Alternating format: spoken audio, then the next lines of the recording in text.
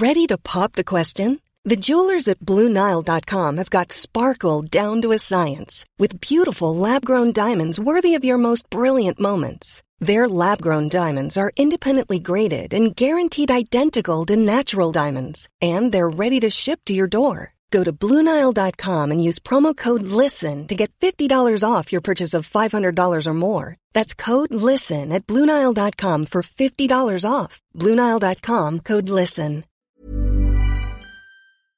You're listening to Lucy Kellaway's podcast from the Financial Times. When one door closes, another one opens.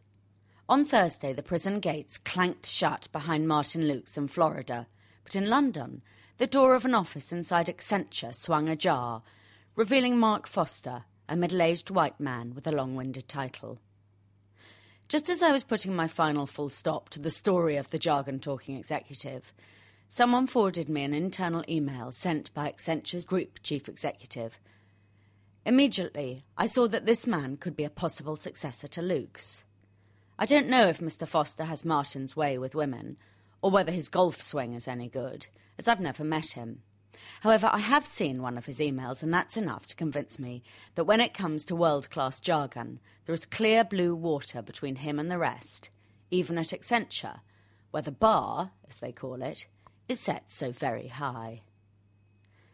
This isn't the first time I've singled out Accenture for its work in the jargon space. A couple of years ago, I wrote a column about its annual report, which was a perfect snapshot of the ugliest business language of the time. Inside was an orgy of relentless passion and delivering value. The point, presumably, was to impress clients. Yet Mr. Foster's email is more troubling as it shows top people write like this, even when they think no clients are looking. His memo was addressed to all Accenture senior executives. Though title inflation being what it is, this probably stretches to include the cleaner. Indeed, as Group Chief Executive, Mr. Foster is in a band of 8 others with the same commanding title and still has a couple of rungs to climb before reaching the very top. The memo starts with some background to the announcement. Wanting to give you continued visibility of our growth platform agenda, it says. Visibility is the latest thing in business. Companies and executives all crave it, but until last week I didn't know that growth platform agendas were after it too. What is he saying here, I wonder? I think, though couldn't swear to it, that he wants to tell his colleagues how the company plans to make more money. And so to the meat of the memo. We are changing the name of the Human Performance Service line to Talent and Organisation Performance, effective immediately. Before you marvel at the stupidity of the name change, note first that departments can't even be called that. They are instead service lines. As for the name, the old one may have been no great shakes, but to take away the human, which was surely the point, and replace it with talent and organisation is not progress. As I've often remarked before, the word talent is a hideous misnomer, as most people aren't terribly talented at all. Next comes the business rationale for the change. With the rise of the multipolar world, the task of finding and managing talent has become more complex, turbulent, and contradictory than ever before.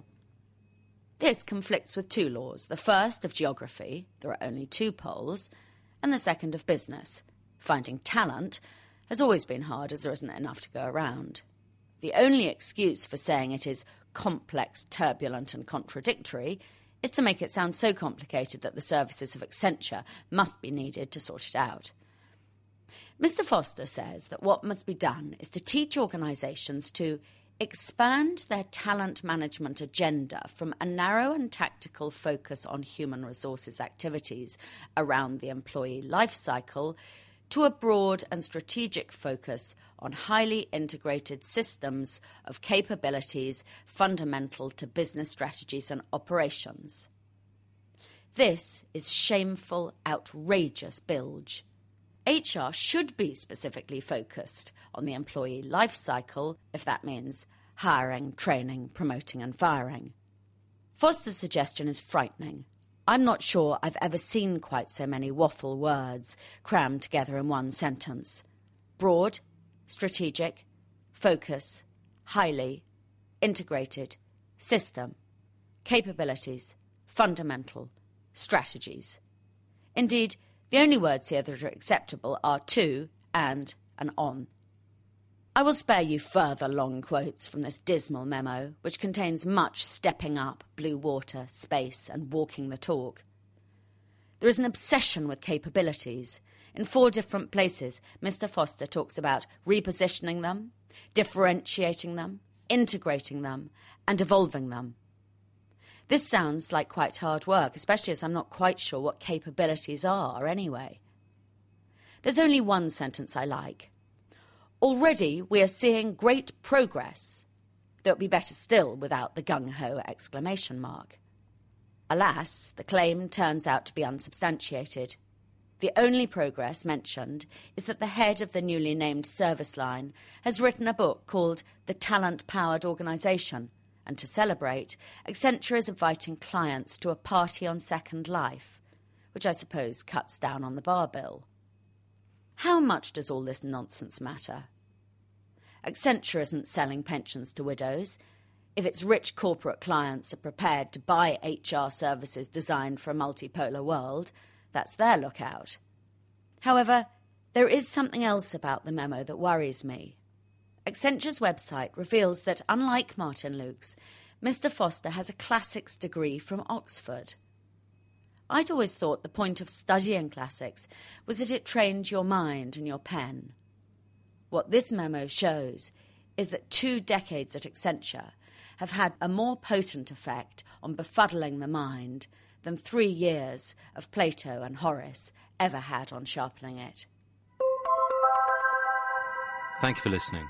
To read Lucy Kellaway's columns online, please visit www.ft.com/Kellaway. Hey, it's Paige DeSorbo from Giggly Squad. High quality fashion without the price tag. Say hello to Quince. I'm snagging high-end essentials like cozy cashmere sweaters, sleek leather jackets, fine jewelry, and so much more. With Quince being 50 to 80% less than similar brands. And they partner with factories that prioritize safe, ethical, and responsible manufacturing. I love that. Luxury quality within reach. Go to quince.com/style to get free shipping and 365-day returns on your next order. Quince.com/style.